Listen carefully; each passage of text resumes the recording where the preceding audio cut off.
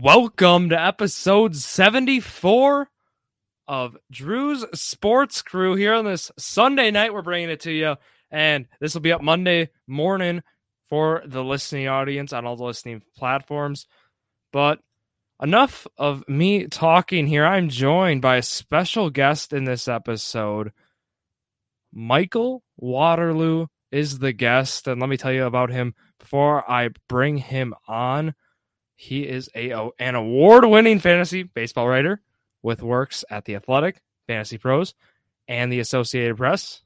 So here he is, Michael Waterloo. Michael, how are you doing here on this Sunday night? Great to have you on. Great to talk about some baseball here with you tonight. Doing very well. Appreciate you having me on. And it's been just nonstop since the trade deadline. And it's always one of the best days of the entire year. So happy to kind of chop it up with you here. Exactly. They got you busy. I mean, especially these last few weeks, right? I mean, fantasy baseball is, like I mentioned, is what he covers mostly. And, I saw they got you on some basketball stuff too, right? That's starting to heat up, with the draft season and stuff. Actually just drafted for a dynasty league. Very happy for it. But, in fantasy baseball right now, it's heating up. Playoffs in my league especially. It starts 2 weeks.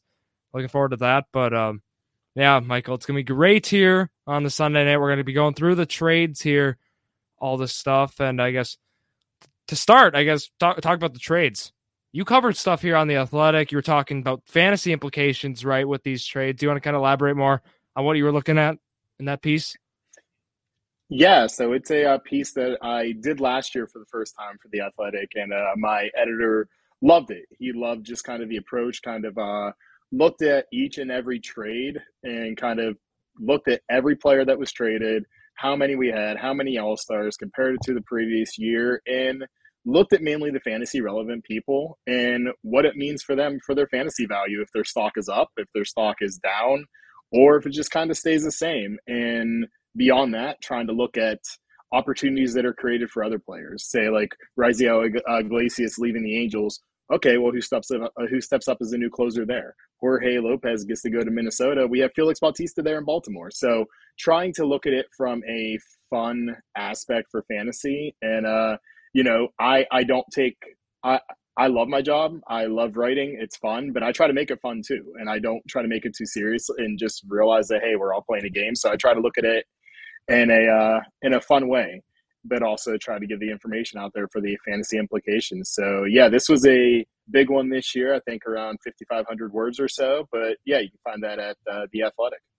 Yeah, go check out The Athletic. That's right where I was going, Michael. If you want to go see what he was talking about, go check it. We're going to be covering more of the baseball side here, right? I just want to leave that. If you want to check out the fantasy baseball side, go subscribe to The Athletic. Why not? They have a student discount. I know we have a younger audience here at the Sports Group. Go check it out. You got it. I mean, you can't go wrong with it. And from here, Michael, let's go right into the trades that took place. July 22nd is where we're starting here. LB.com did a great job of listing here all the trades for us. And the first one, Daniel Vogelbach goes from the Pirates to the Mets as they give up Colin Holderman. The story with the Mets, which Michael Perez then was the next guy they got from the Pirates in a separate trade. But, with the Mets, we've seen in the platoon kind of situation now. I mean, we'll touch on future trades, right? They got Tyler Naquin. They got, they went out and got Daniel Vogelbach. They got Darren Ruff signing so we're seeing Vogelbach and Ruff with that sort of platoon situation. Michael, with this trade, what were your thoughts instantly when the Mets were kind of approaching this platoon? Are you all for it? I mean, analytics wise, can't go wrong. Yeah. Whenever this first happened, so a little background. I used to cover the Pirates. I was a beat writer for them for 2 years, so I'm kind of still familiar with the team and how they operate. So this offseason, you saw some of the names that they signed. It's like, okay, they're signing these guys, hoping 2 or 3 pop that they can flip them at the trade deadline. Vogelbach was always going to be one of those guys. And whenever this trade happened, it kind of felt like Cohen was trolling everybody from the New York side because they were right in there with the Juan Soto discussions. And it's like, all right, the Mets want that big lefty bat. Well, they got their big lefty bat, but it wasn't Juan Soto, it was Daniel Vogelbach. I think the trade makes total sense from their side of things. From the Pirates' side, too, like it's that they weren't going to retain him past. They were going to move him. They got a decent arm for him. It's fine. As far as the Mets go, I think it really makes sense to have that 1-2 platoon with Vogelbach and Darren Ruff there. Vogelbach has always been better against righties. He's a really good power bat, but he's also kind of limited, and we've seen the track record throughout his career where he's a streaky guy. But whenever you put him in the strong side of a platoon, again with Darren Ruff, who absolutely crushes lefties, I think it's a very, very smart play and very underrated play by the Mets. But you see it all over Twitter, especially whenever he's running the bases or something like that. People really pop for Daniel Vogelbach. And I know being in Milwaukee, he used to be a kind of a big hero up there too. They love him there. Oh, we love him, being a Brewer fan. Still got the Yelich shirt. Was at the game today. Unfortunate loss. It's been tough here for the Milwaukee Brewers as of late. We'll talk about some of the moves for them as well, of course. But look, Daniel Vogelbach, he was. I also like to hint at some of these moves. These are playoff moves. I mean, these are guys you get for the playoffs. For example, for the Milwaukee Brewers last year, being able to have Rowdy Tellez hit and then being able to pinch hit the next at bat, have Daniel Vogelbach. If you're look, you're down a run, you want some swings that go yard. I mean, both those guys are above average at it, and Daniel Vogelbach was certainly a guy who they were able to utilize. Hits a walk-off grand slam off the Cardinals last year. Crazy moment there off for Alex Reyes of the Cardinals. But yeah, I like the move too. Big fan. I really like what the Mets did here at the deadline. Next move, we're going to go through some of these brief. Red Sox, they acquire Abraham Almonte for cash. The Red Sox are playing a little bit of buyer and seller, just flipping guys that they necessarily didn't want to hold on to. Other moves, let's go to the move that really kicked off free agency here, Michael. Yankees acquire Andrew Benintendi from the Royals for 3 prospects, and those guys, Chandler Champlain, TJ Sikkema, and Beck Way are those 3 pitchers going in that trade. But the main story, right, Benintendi going from the Royals to the Yankees, and that was like, okay, well, Aaron Hicks struggled a little bit as of late and whatnot, and then, of course, Joey Gallo was going on there. Benintendi becomes a Yankee, and it just felt like it was a good fit in the terms of A, the ballpark, B, he kind of fits in there with that lineup, right? I mean, a lot of strikeout guys, right? Yankees have just guys who with high strikeout rates, and you bring in a guy like Benintendi, although he's been an empty batting average guy as of late, this whole season. You bring him in. Michael, do you like that move? Do you like, having with the Yankees have those power guys? You get a guy like Benintendi as a batting average OBP kind of guy. I think it's fine. I've never been a huge Benintendi guy. I liked him coming up. I was like, hey, he could be the next Christian Yelich before Yelich went to Milwaukee in his Miami days. So I think it's fine. We've seen him kind of struggle a little bit to New York. He had 1 hit entering the day. He had 2 today, which was nice to kind of get him off there a little bit. I'm not a big Yankee fan, so selfishly, I don't mind seeing him taking a little bit of time to get going. But yeah, kind of to your point, I think it's fine given the setup that they have with their lineup. They have all those big power guys, a lot of swing and miss guys. Have somebody get on base. I think Benintendi's really, really good at that. You kind of dream on the lefty swing in Yankee Stadium. You see what Anthony Rizzo has done. You see what Matt Carpenter has done. I don't really expect the same thing from Benintendi. That's not really kind of his hitting profile. But if he's able to just kind of be that contact guy, that anchor to get on base, I think it's fine. The Yankees didn't really give up anything to get him. Beck Way is really the only prospect of note that's heading back to Kansas City.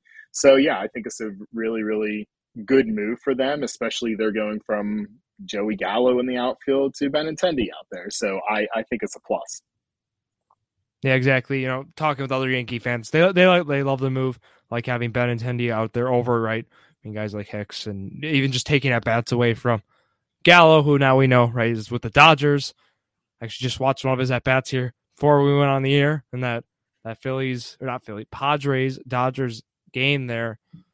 Next trade here. This is another one I was talking about with the platoon. Tyler Naquin, Mets acquire, and they also get Philip Deal from the Reds for 2 prospects. Going through it for the Mets right away here. Tyler Naquin and Mark Hanna, it seemed like that was kind of going to be a platoon.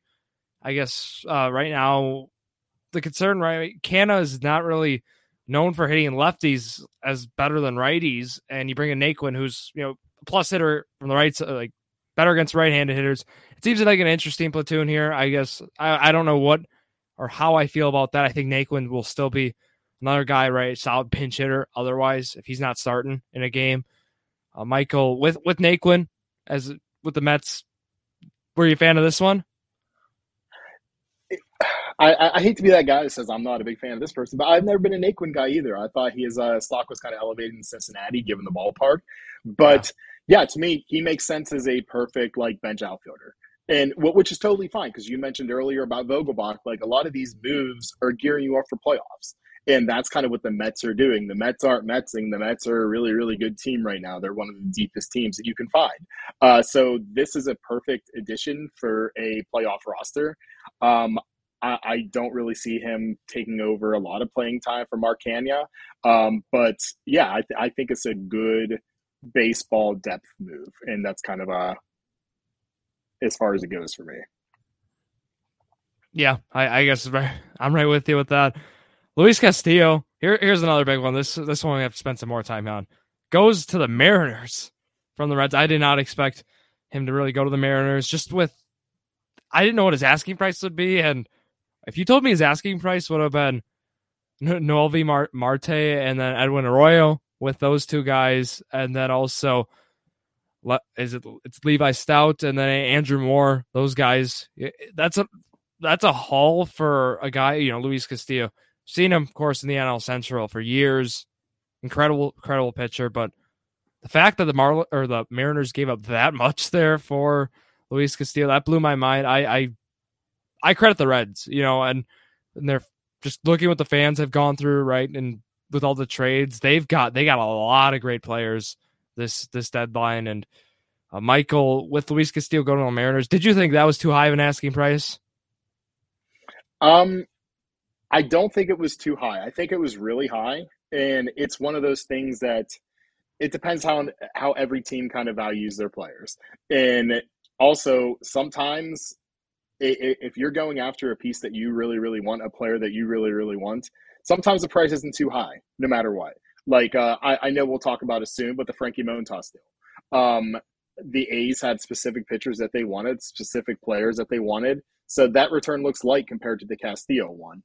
But the Mariners are rewarded for having that huge farm system to the point where this deal happened. And I said, they're still not out of the Juan Soto running. They can get both despite losing Arroyo, despite losing Noelvi Marte. So it was definitely a high price, but sometimes you have to pay that high price and go for it. We know the Mariners haven't exactly had a long track record for playoff success, but they are capitalizing on that pre-All-Star break run that they went on ever since the Jesse Winker fight in Los Angeles. They've kind of been a whole new team. And we're seeing that with a really, really good rotation now. It's smart because they can manage George Kirby's innings. It's smart because Marco Gonzalez isn't really a good pitcher. He's fine. Every single team needs one of those innings eaters. But now you get Luis Castillo, who it gets out of Great American Ballpark, Great American Small Park, whatever you want to call it, goes to T-Mobile Field out in Seattle. It's a plus for venue. It's a plus for team, and it's just a plus for the Mariners. But like you mentioned, it's a plus for the Reds too, because you look at the haul that they have now, that farm system has gotten really, really, really good. And Noelvi Marte, Arroyo going there, add with it Elly De La Cruz. You see Jose Barrero just get called up. Cincinnati is just a year or two away from being a very, very fun team.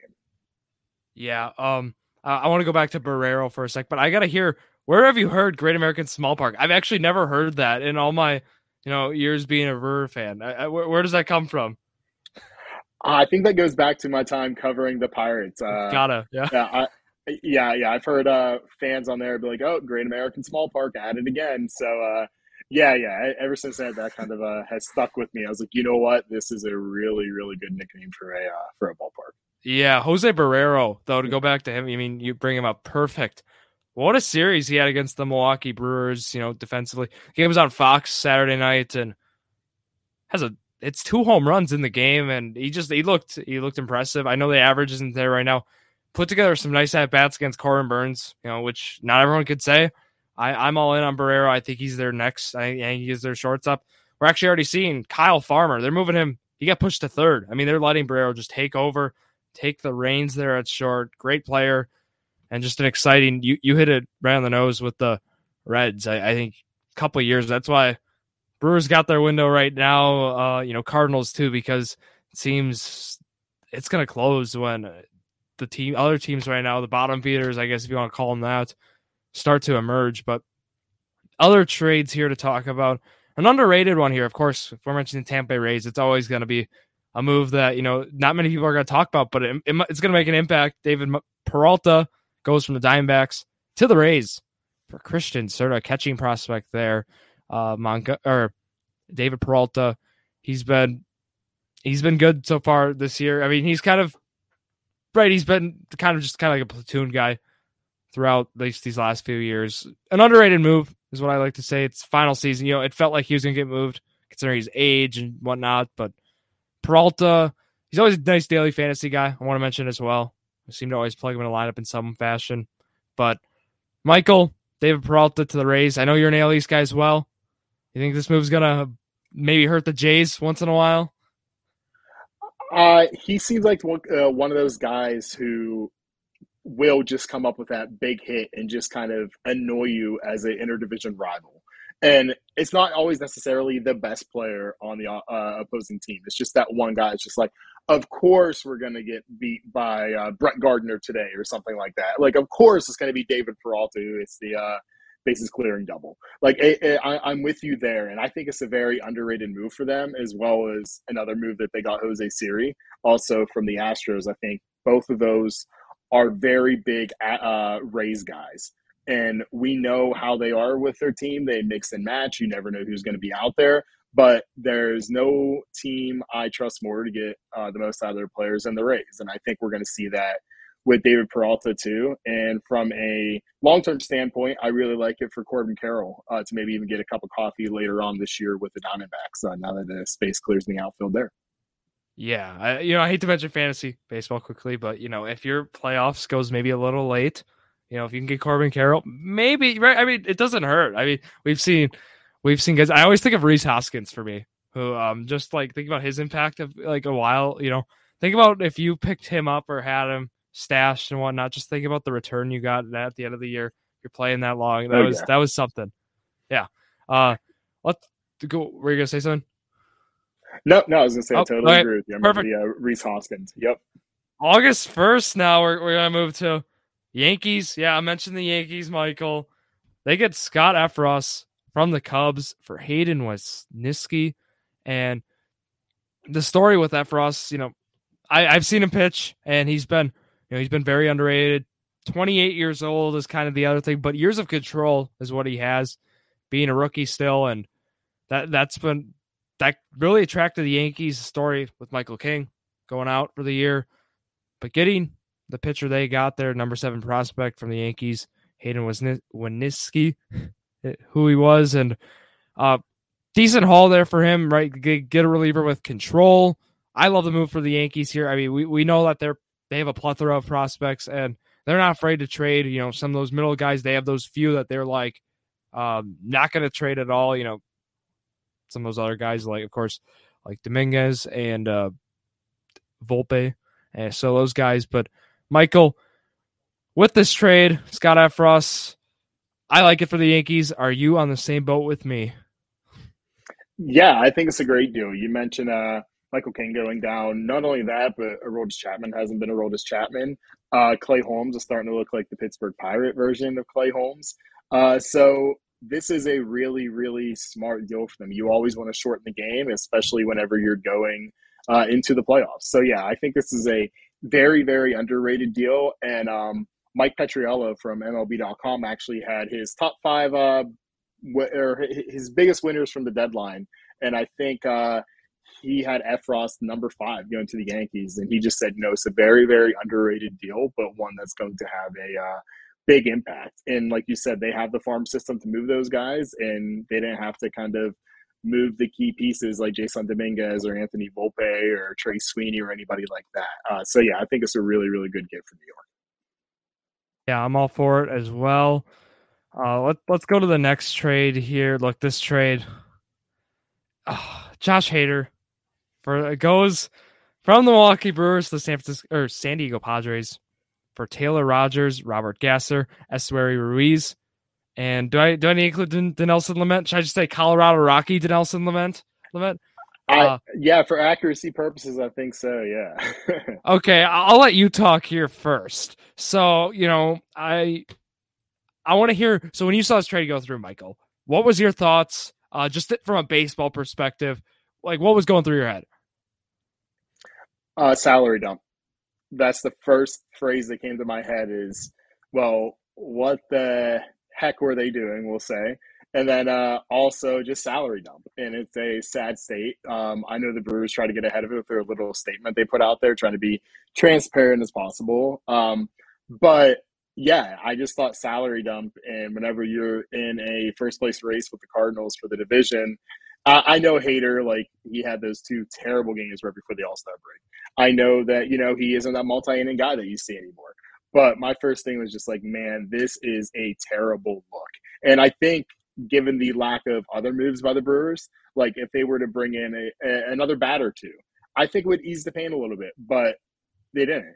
And this was kind of their deadline. It's just like that's not really a great look at all. So and then they go on to get swept by the Pirates, including Devin Williams breaking his scoreless inning streak with a walk-off homer to Brian Reynolds. So it was just kind of like, of course that happened. So yeah, that's kind of what was going through my mind when I first saw this, and I just, yeah, it made me sad. Yeah, to go with what you said. The funny thing is, which it is a salary dump in the long run, right? I mean, you can't deny that. But the Brewers actually ended up picking up more money on the books from all their trades they've done, in the deadline. So it was like, Mark Anastasio and the front off, like that's the owner of Milwaukee Brewers there, and then of course David Stearns, president of baseball operations, were under a lot of scrutiny because people were looking into it, and it was like, okay, well, why did these trades happen if you ended up putting more money on? We really didn't get a good answer. Actually, Mark Anastasio ended up basically it was he said David takes care of that. You're gonna have to talk to David. So that was the response. Not a good look from the owner, otherwise, especially in let's say a pennant race, right?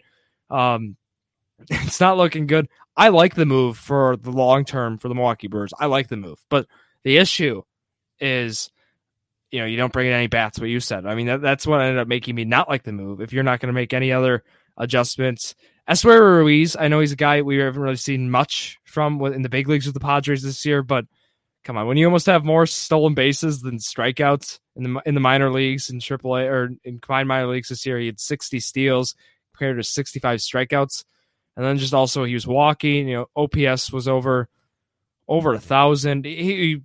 Minor league numbers were big. We didn't really see that, of course, translate into the big league, data. But the concern still for him, which whatever, is as a prospect, just analyzing him, inability to walk right now at the big league level. But Robert Gasser was the other guy. Perfect last name, by the way, for a pitcher here. He's a guy I'm looking into. I'm pretty intrigued about it. They both got slotted, I believe, 9 and 10. Let me go through it. So MLB Pipeline went 8 and 9. Sorry, Robert Gasser number 8, Esteury Ruiz number 9. I think the prospect return was nice, and then you swap the guys who are top 2 in saves. Obviously, you'd rather have Hader over Rogers, but Rogers gave up a run today, and then Devin Williams gave up a run too in extras. He gave up the ghost runner and another on top of it, but prospect wise, I guess. But yeah, Hader going to Padres. Padres made big moves, and this is actually a move people in the community, or certain people, right, were calling this Hader trade one of the worst of the deadline for the Brewers in some ends, and some actually praised the trade.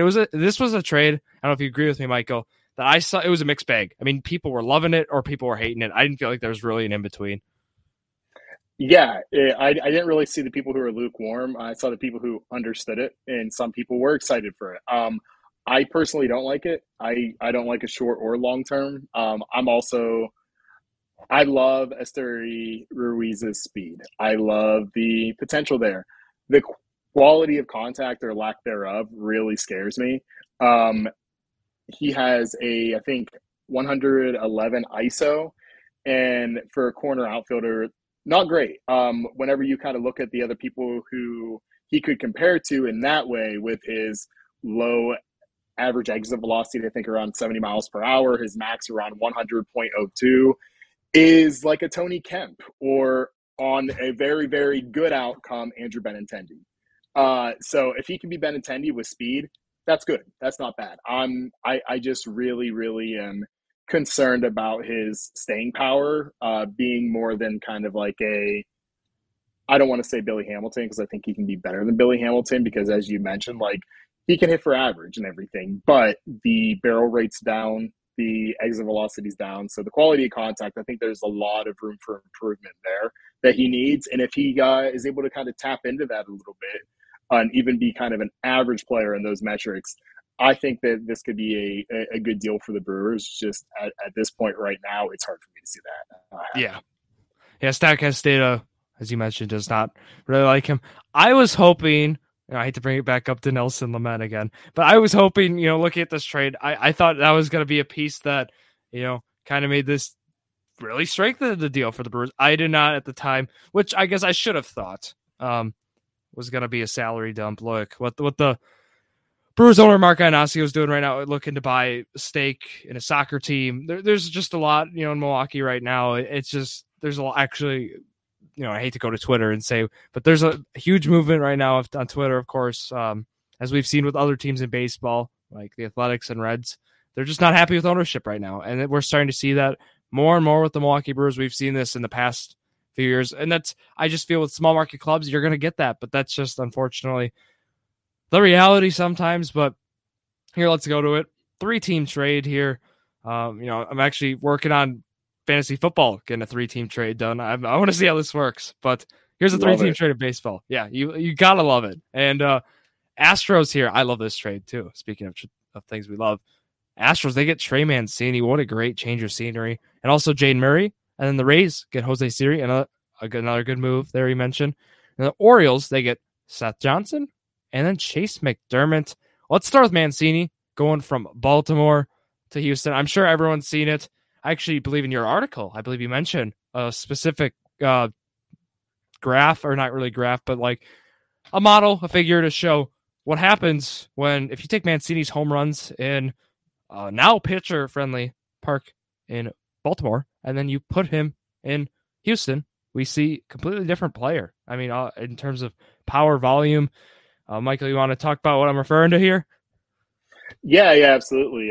In the article on The Athletic, which you can get for $1 per month for the first 6 months, in the article, I kind of talk about, his change of scenery and how he actually leads baseball in one of the worst stats that you want to. He has 10 home runs on the year before the trade. His expected home runs were 16.3, meaning that the negative 6.3 value in home runs that he had was the largest in all of baseball.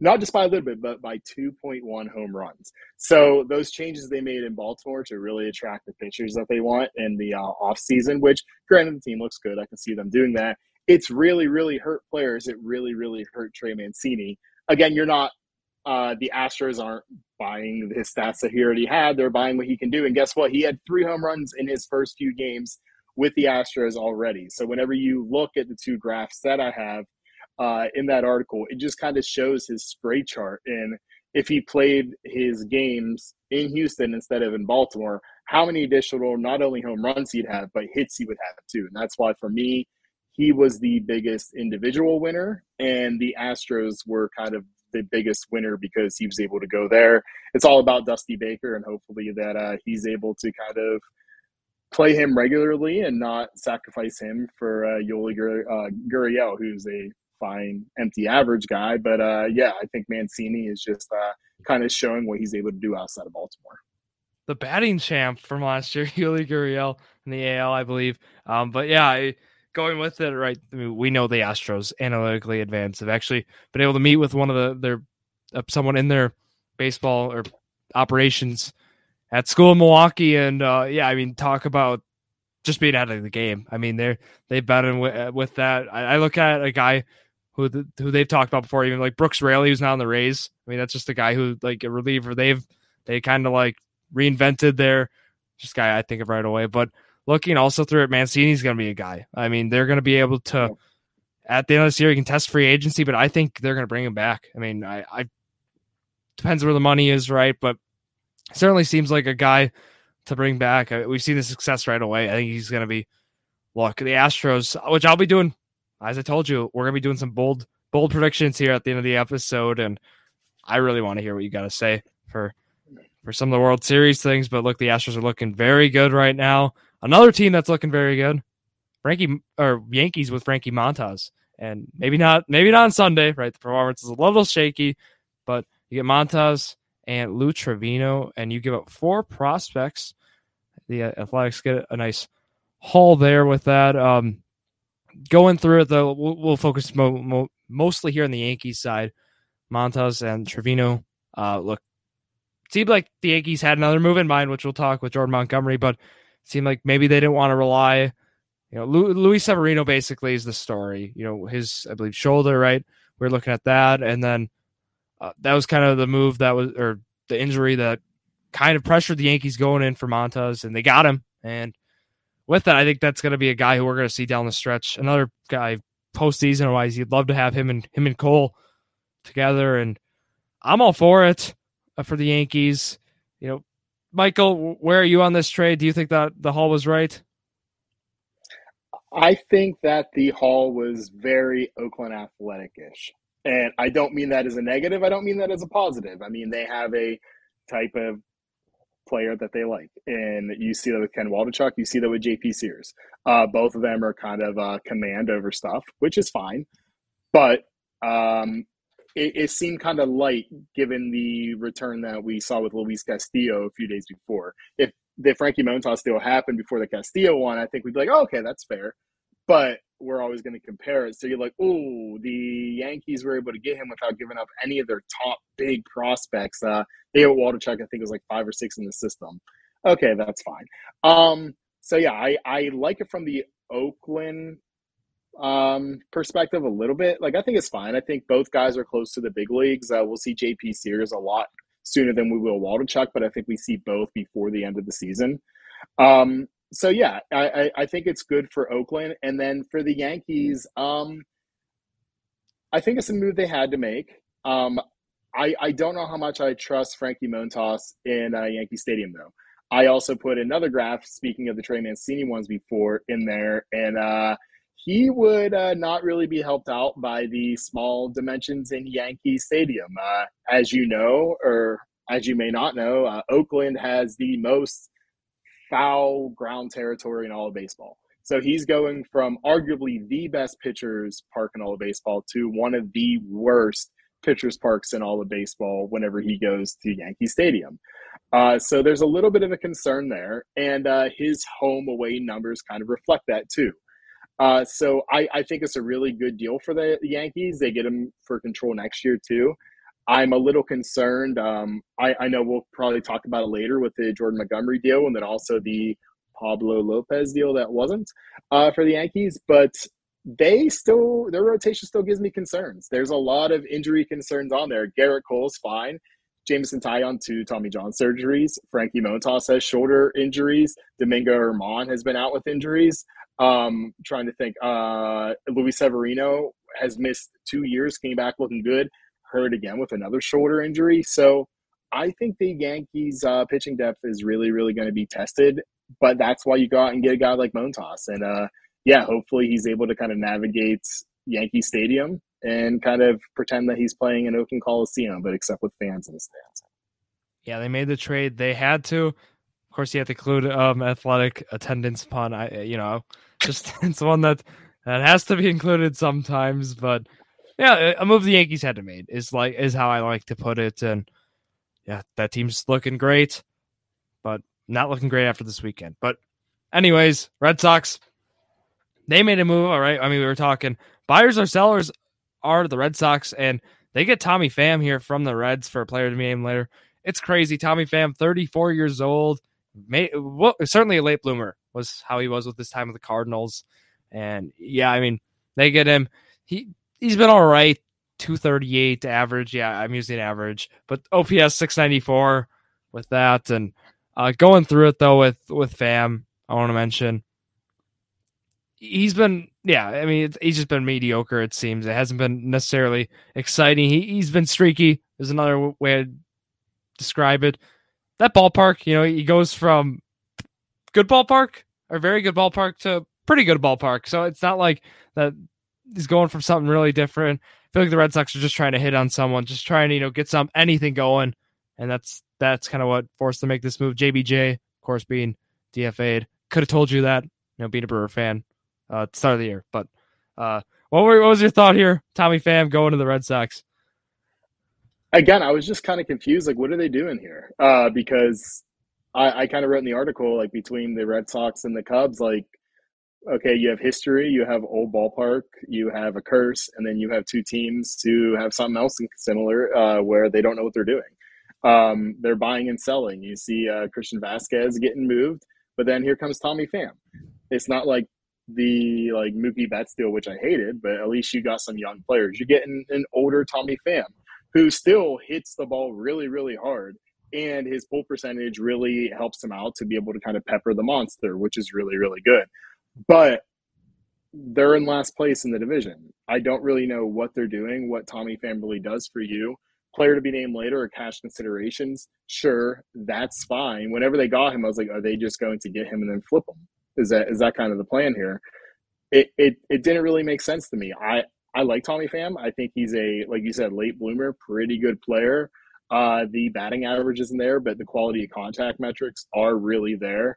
And yeah, he has like a 33% pull percentage or something like that, which really helps him out with the monster. So I think the deal is good. It just doesn't really make any sense to me from a baseball standpoint. Yeah, no, I'm with you right with that. I want to go through we'll go hit some of the bigger moves. We're not going to talk about some of the smaller moves that took place here. I guess let's talk about this move because I want to talk about Mitch White a little, and I know you're a Blue Jay fan.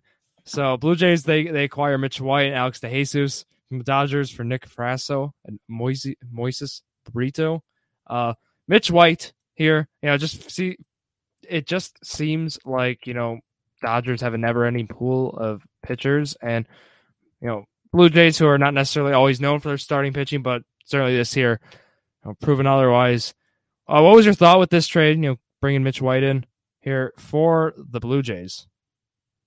I thought it was a really, really I like the move getting Mitch White. We'll start there. He's a guy who kind of has that Dodgers slider. And I kind of fell in love with it over the offseason, kind of watching tape. I was like, man, I really hope Mitch White gets a chance to kind of shove this year.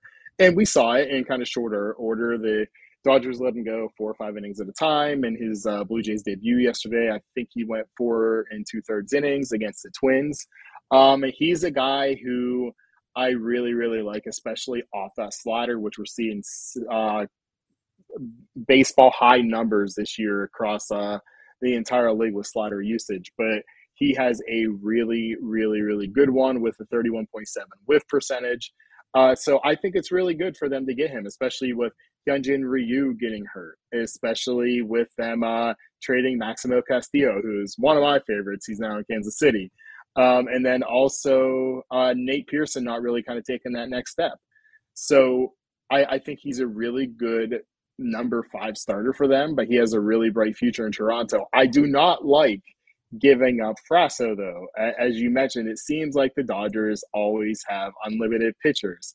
This is going to be another one. Nick Frasso is really, really special. I understand you have to give to get. I understand how it works. It just really hurt because in maybe – we'll say this time next year, we're going to be like, man, Frasso is really rising up through the Dodgers system. He's the next Dodgers.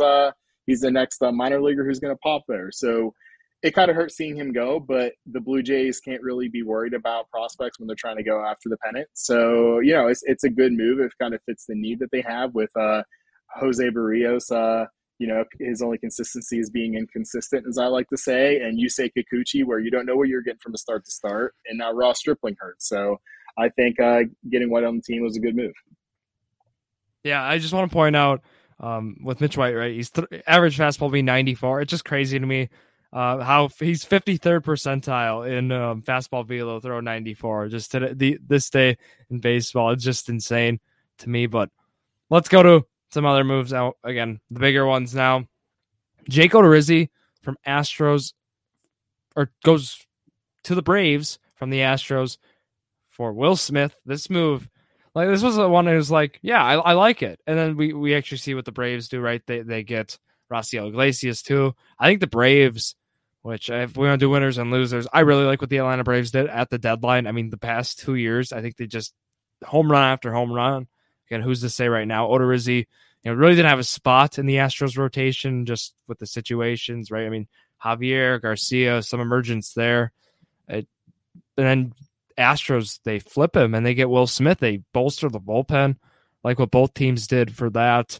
Michael, do you think this was just a great trade? I think.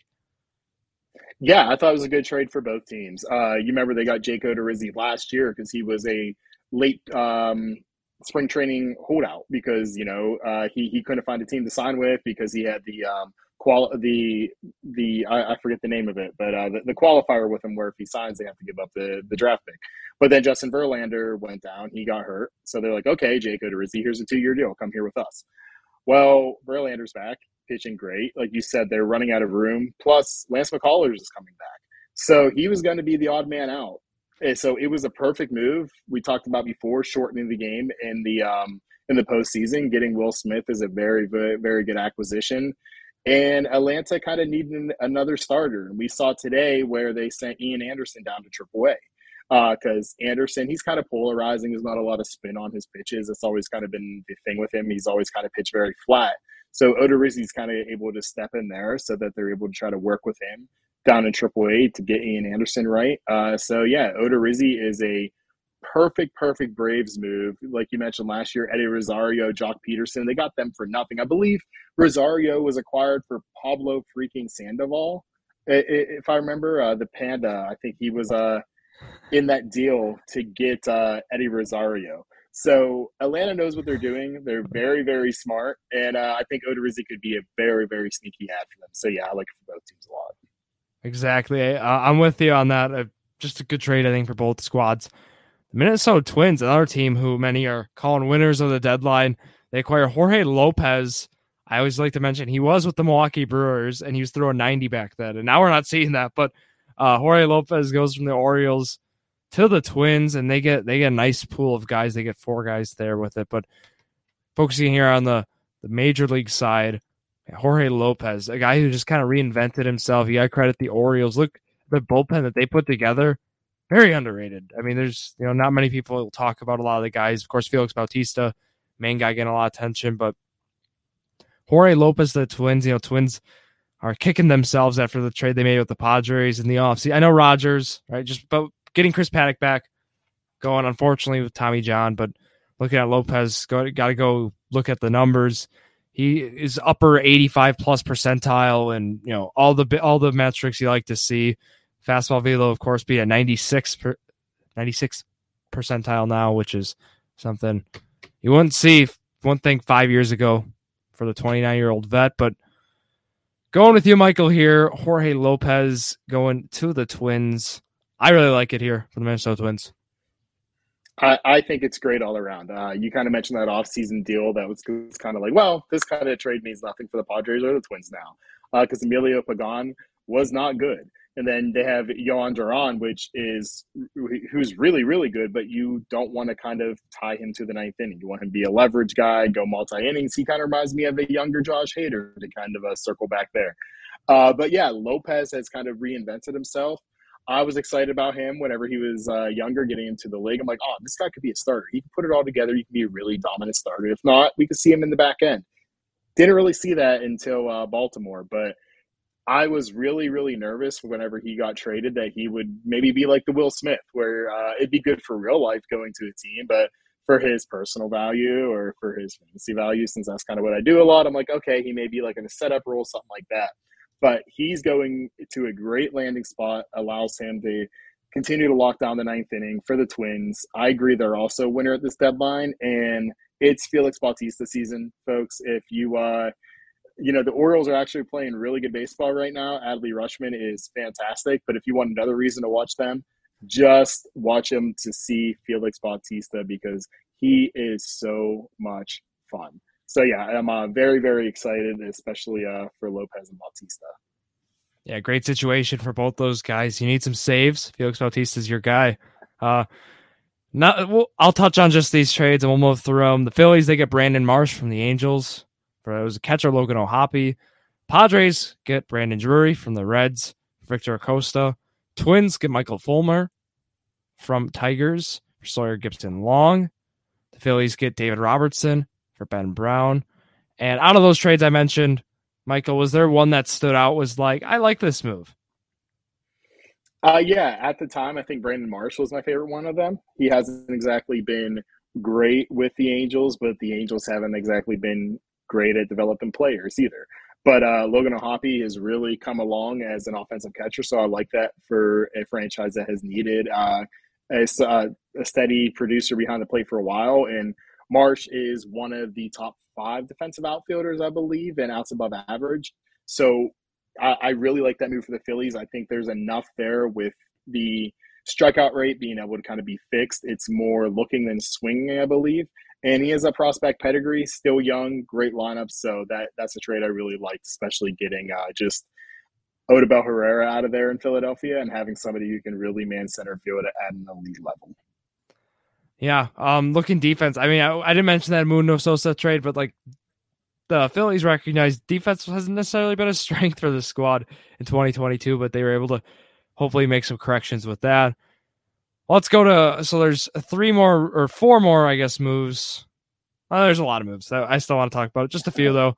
We'll touch on mostly. Jordan Montgomery was the one I was like, we got to spend time on this one.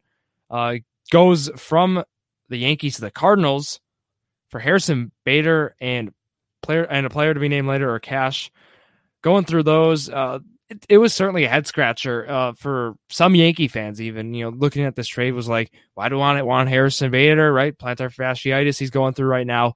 But I think this was a postseason move here for the Yankees, getting a defensive guy, a pinch runner, arguably when he comes back, and I'm for it. Giving up Montgomery, but. Michael, if you had to pick a winner for this trade, for like season long here for the rest of 2022, who would it be? Oh, man, that's a tough question. I would go with the Cardinals slightly, just because it was subtraction by addition, I guess, for the Yankees, because we mentioned earlier their rotation and the concerns that they have there. When this happened, I was like, okay, Pablo Lopez is for sure going.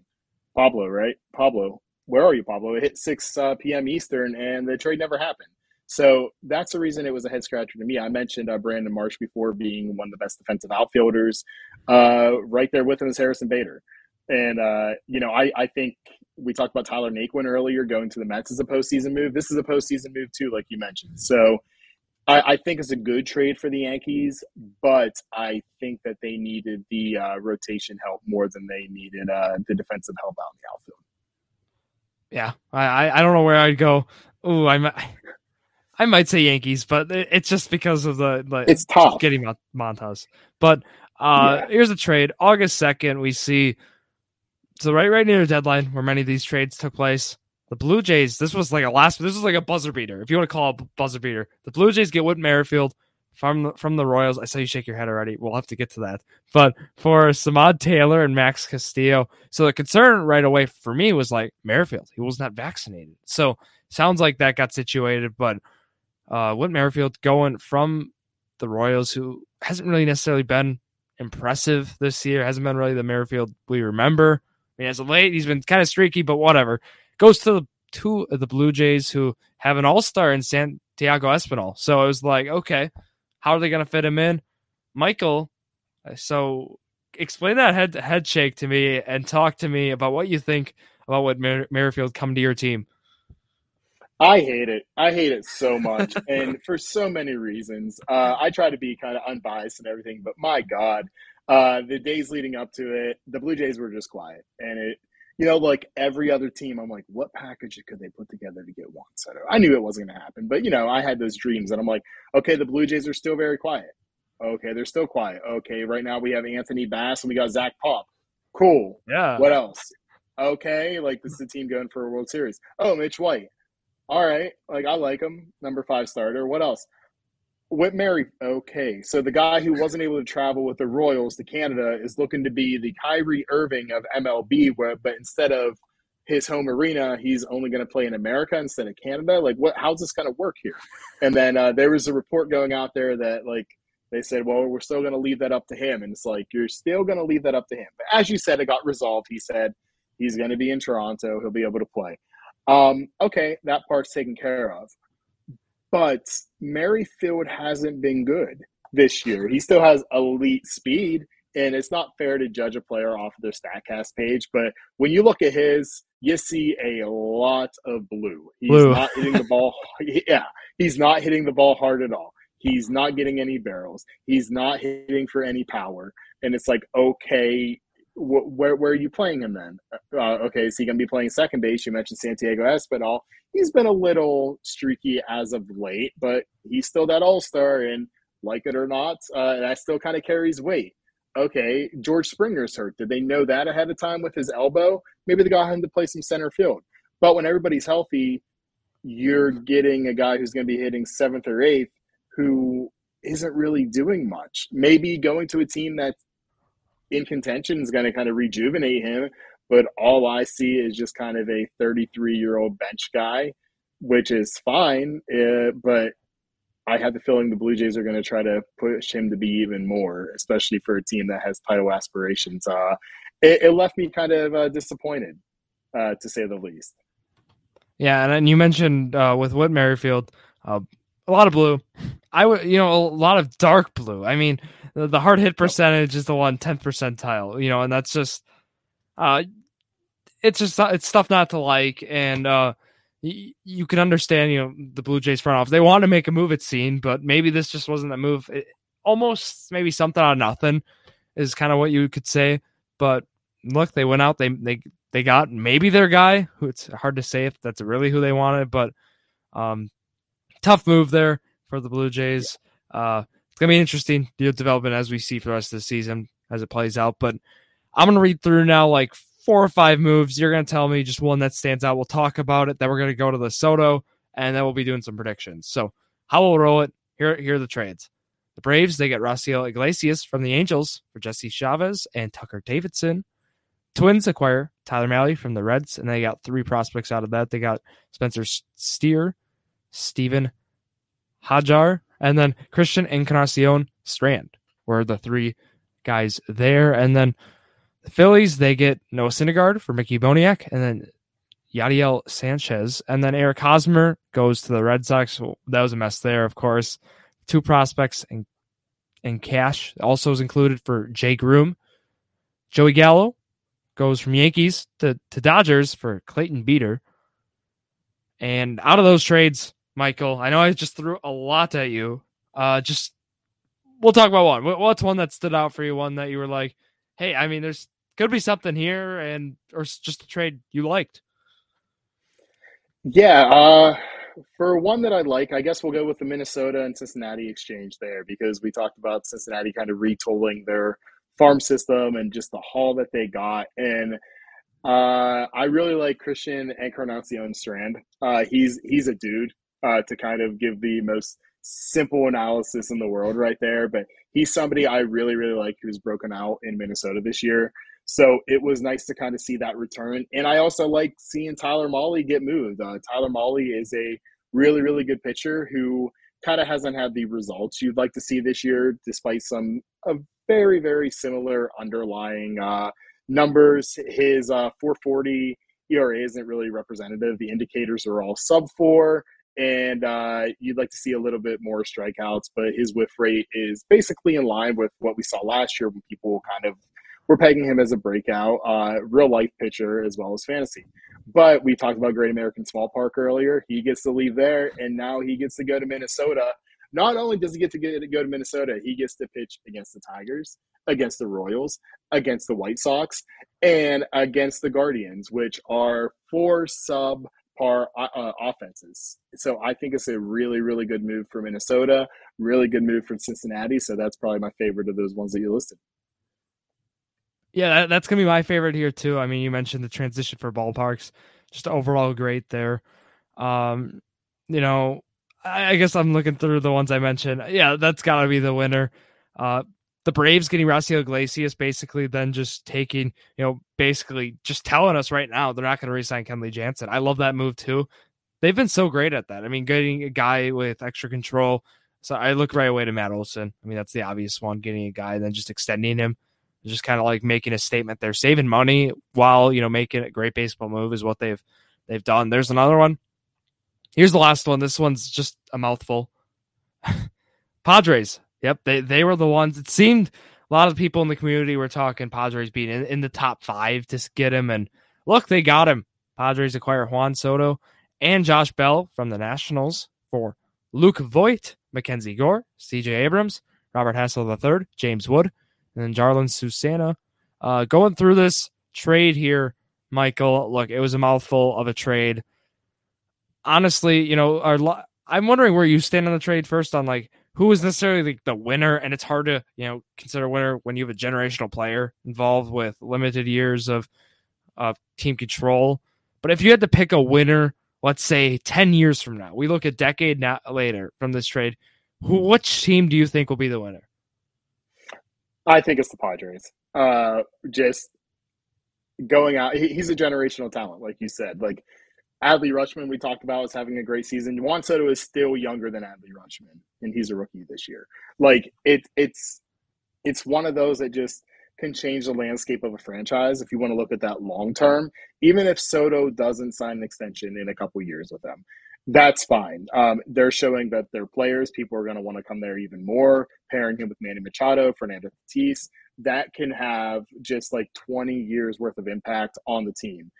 Their farm system is one of the worst in baseball now, but you empty that tank every single time when you have a chance to get somebody like Juan Soto. You saw the first night there in his debut, that stadium was rocking, that stadium was packed. And how great was it seeing Soto take a walk, Josh Bell take a walk, and then Brandon Drury, another New Rob, would just hit a grand slam. So, yeah, the Padres are the winners there. It's one of those deals where it's like, okay, is that enough? Is that enough? But you could include everybody in the world in a package, and you'd still say, is that enough? Because that's how good Juan Soto is. The initial reports out there of what the deal was, it didn't include Mackenzie Gore. It didn't include James Wood. And I'm like, if that's, I don't want to say all, because that's kind of disrespectful to C.J. Abrams, to Robert Hassel. But whenever you're looking at it, it's like, really? That's the going rate for him right now? Adrian Morejon is going to be like the big pitcher that's going to be involved there. Every team should be looking to top this. So having James Woods in there, having Mackenzie Gore in there makes it a lot better. I feel really bad for Luke Voigt that he kind of got put in there. Good for Eric Hosmer for exercising that right to say, no, hey, I'm not going to do that. Like, cool, you earned that. Good for you. That's why that's there. First time eyes have been on Eric Hosmer since 2017. So good for him getting that attention and exercising that. But yeah, it's just a fun deal. It's a really fun deal, and I hope for the Nationals that it works out in their favor too. I hope both teams kind of make out for this. Yeah, going with the trade, right? I mean, you have to the Padres like in 10 years, like you get a generational guy, and even to have the potential of an extension, just the potential with a generational guy you still have control of right now. You can't go wrong. And it's just hard to put a price tag on a guy like so. That was my other thing, but like you had to trade him, and that's why I credit the Nationals even for getting. They got something for him. So, I mean, they did what they had to do, and that's why it was just like it was just a tough situation. The Nationals were put in, able to, still try to make the most of it, but it hurts as a Brewer fan seeing, let's say a smaller market San Diego Padre team pack the stadium, have it rock, and they're all in it. And, of course, with bringing other sports, I mean, San Diego, the Chargers, they moved to LA. I mean, now it's San Diego. It's a baseball town. And that's just something, be able to have that stadium rocking, just a great situation. Great. It's looking good for the Padres, to say the least. Going here, Michael. Really let's do some bold stuff. So we're going to do some bold predictions and how this works. I'm just going to say some things, and I want to hear what you say. You ready? All right, I'm ready for it. Okay, here we go. The World Series matchup in 2022 will be blank and blank. The World Series matchup in 2022 will be the Toronto Blue Jays and the San Diego Padres.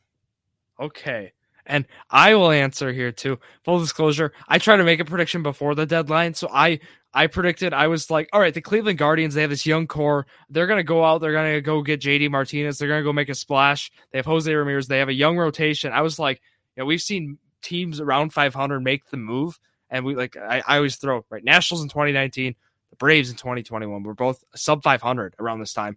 Make it to the World Series, win it. So I had the Cleveland Guardians. I had them going to the World Series. And then I went bold on the other side. I was like, well, the Milwaukee Brewers, my team, they're going to make a move. They're going to get someone. I chose two teams who did not make any move really at the deadline to help their squad. Bad luck by me. So I went really bold there. Now I'm going to have to choose something else.